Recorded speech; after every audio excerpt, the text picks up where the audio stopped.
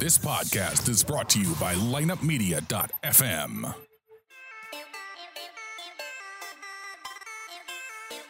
It's time for another episode of The Drop Podcast. The Drop is an unbiased, in-depth hockey podcast dedicated to the St. Louis Blues and all the hot topics within the NHL. So tell the ref you don't mind the game misconduct penalty. You were headed to the locker room anyway to listen to The Drop. Here's your host, Lance DeScott. Welcome back to another edition of The Drop Podcast. I am your host, Lance DeScott. There's so much going on in the world today. People are just losing their minds. I don't know what's going on with people. I don't think people have common sense anymore. People need some type of distraction, and that's what The Drop Podcast is. It's for those people that love hockey. It's for those people that love the Blues. It's for those people that do both of those, and they want to get away for a little bit and think about something they enjoy and not all the crap going on in the world. You guys know I normally don't talk about stuff like that, but I know so many of you are just frustrated with it, and I fully understand what you're going through. But let's get to the hockey. The Blues yesterday made a trade that, well, a lot of people are wondering what this trade's about. How Nikita Soshnikov will help the Blues. My answer to that is not much. He's played 70 games in the NHL total. And out of those 70 games, he's got 7 goals and 7 assists with a -5. If you watch this guy, and I have because I'm also a Maple Leafs fan, but of course not as much as the Blues. They're a pretty good young team. So I kind of follow them. I kind of know what's going on with this. And this was just a move for Toronto to be able to trade a guy that they really had no options with. They really had no options with him. They couldn't have done anything else. They get rid of the backlog of their forward off of their roster, and they get a 2019 fourth round pick. So the Blues didn't have to give up much. And like I said, this guy's an okay player. If you watch him, he reminds me a little bit of Sobotka with maybe a little bit more of an edge. There are games when Sobotka can be very frustrating to people, gets on their nerves, and then there's games where he even steps it up even more, and he's just a crap disturber, but can score now and again. That's what this guy is. That's exactly what he is. He's that type of player.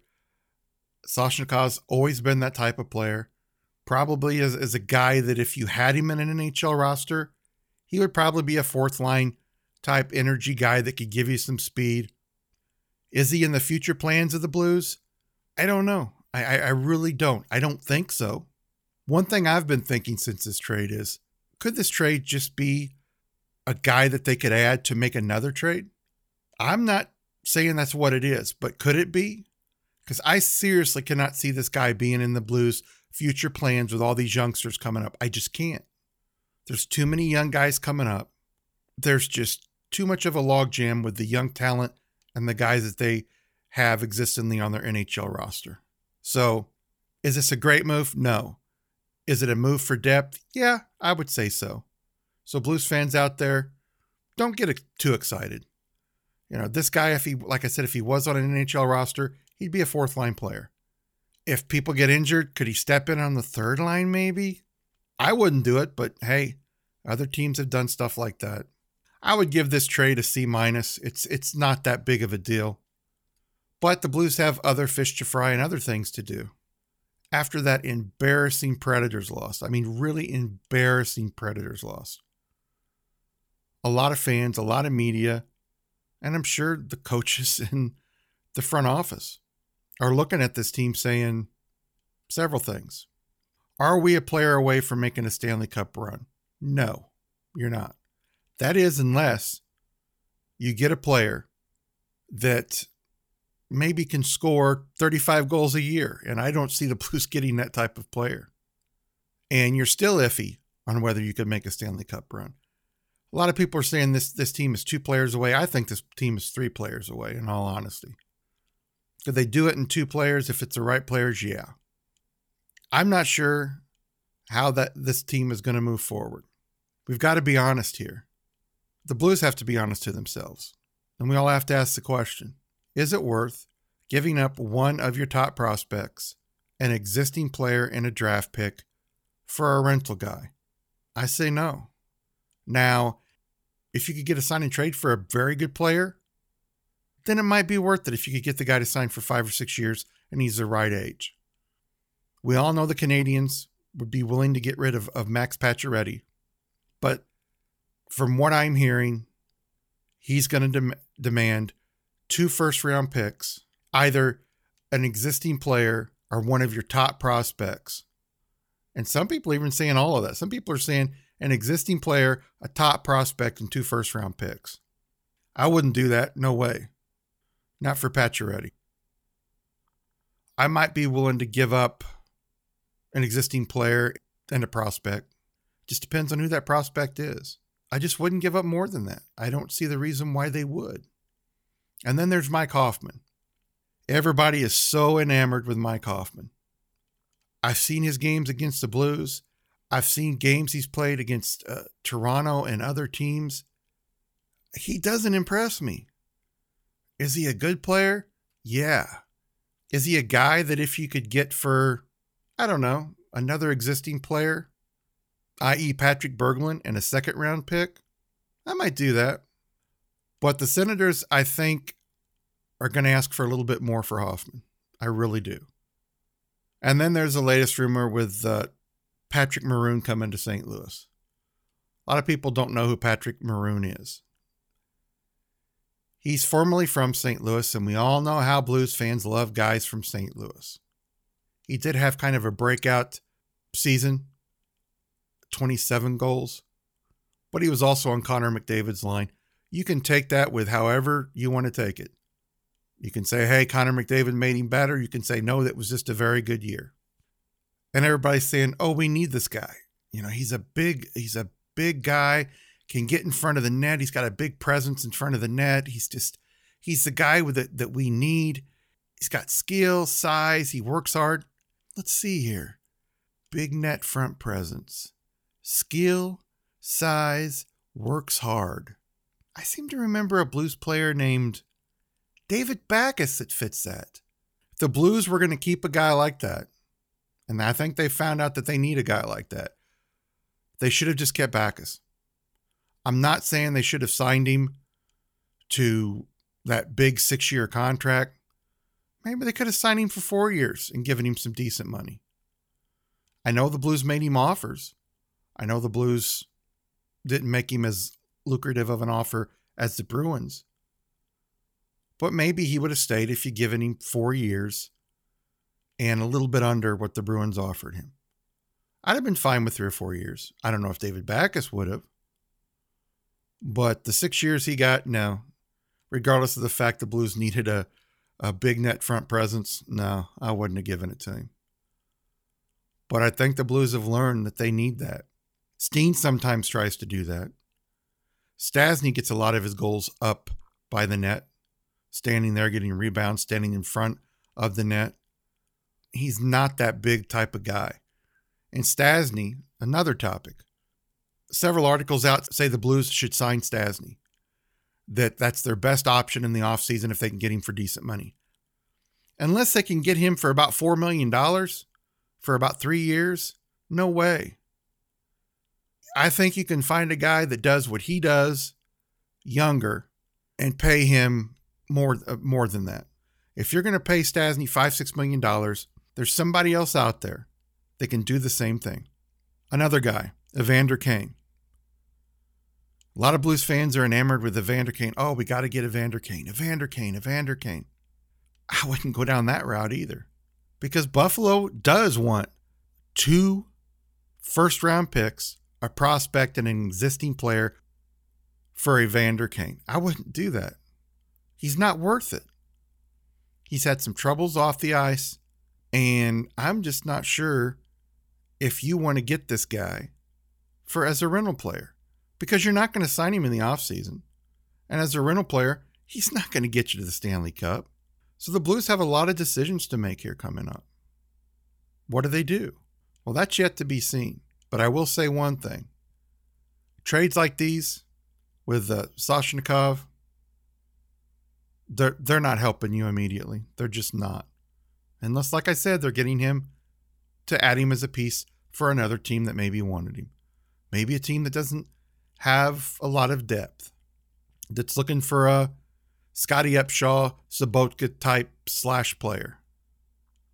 And then coming out a couple days ago because of the injury to Joel Edmondson, and the best guesses on him coming back, and this is the most optimistic, is he'll be back before the playoffs. You don't know. He could be back before the playoffs. He could miss some of the playoffs. The Blues might not even make the playoffs. What do? Do you let guys like Butler play? Give him some more time? Do you go out and trade for a guy? There's rumors the Blues want Buffalo's Josh Georges, and I'm telling you, he's just another journeyman. Just another guy in the mix. He's 33 years old. He'll be 35 in August. Could this guy give you some depth? Yeah, but don't give anything up for a guy like this. It's not worth it.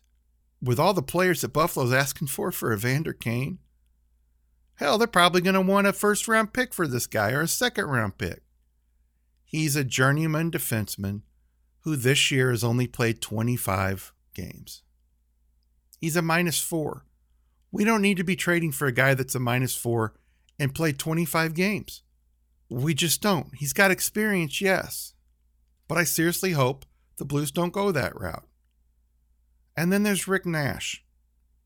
Hey, I like Rick Nash as a player, but he doesn't get you to the Stanley Cup. Is that what the Blues do? I just don't know. But I think New York's going to want too much money for it. I think New York's going to want too many assets for him. Nash is given the 12 teams he'd go to, and it does include the Blues. But it also includes the Predators. It just depends on how much of Nash's salary that the Rangers are willing to pay. And I've heard they're willing to pay up to half of it, which would help a lot of teams out. I'm not sure what's going to happen here at the trade deadline. There's so many scenarios. The Blues could stand pat. And by that, I think they'd be telling people this isn't our year. They could make a move that maybe helps them to get to the playoffs. But in all honesty, at this point, I may be wrong, I don't see them making a move that's going to make them a Stanley Cup contender. Even if they got a great player that a lot of people could think could move them to a Stanley Cup contender, what's this team been doing? This team could have Connor McDavid on it. And with the players around him not playing well, you're not going to win. Look at Edmonton. Edmonton's got Connor McDavid. They've had so many issues this year. Why? Because the players around him aren't playing good enough.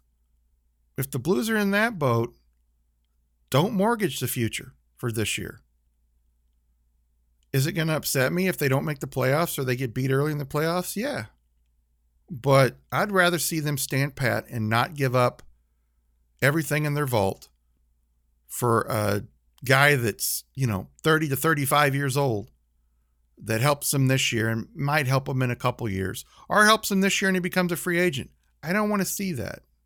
I think most Blues fans don't want to see that. I think most Blues fans think like I do.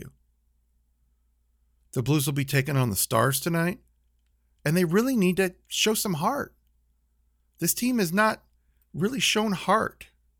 Yeah, they played good and won a couple games against the Avalanche and then the Jets. But overall, this team's been so inconsistent. Lack of heart is what I say. And the other day at the post-game interviews after the terrible, terrible loss, one of the worst, in my mind, in franchise history, Alex Pietrangelo, as a captain, started to come out and say something negative against his team. Times like this, your captain needs to step it up. When your team's playing bad and just falls apart, you need to come out and say, we had a great second period, and then we fell apart in the third. Too many mistakes. We played terrible. There's no excuse for it. We played terrible. We. Keyword there, we. He's including himself if he had said that. But he didn't. He stopped himself. To me, that's a captain that's trying to learn. But there's a lot of other guys in the NHL that have really thrown himself and his other team out there as playing bad. And Pietrangelo didn't do it. He just didn't. I'm hoping he can learn and maybe someday do that. People can disagree with me and say, no, a captain can't do that. It's going to cause a rift in a team and it may cause them not to play as a team. This team's not playing as a team right now. They're just not. So what does it matter? In my opinion, I think the players would have respected Pietrangelo for saying that. Because as a captain, you call out yourself when you don't play well.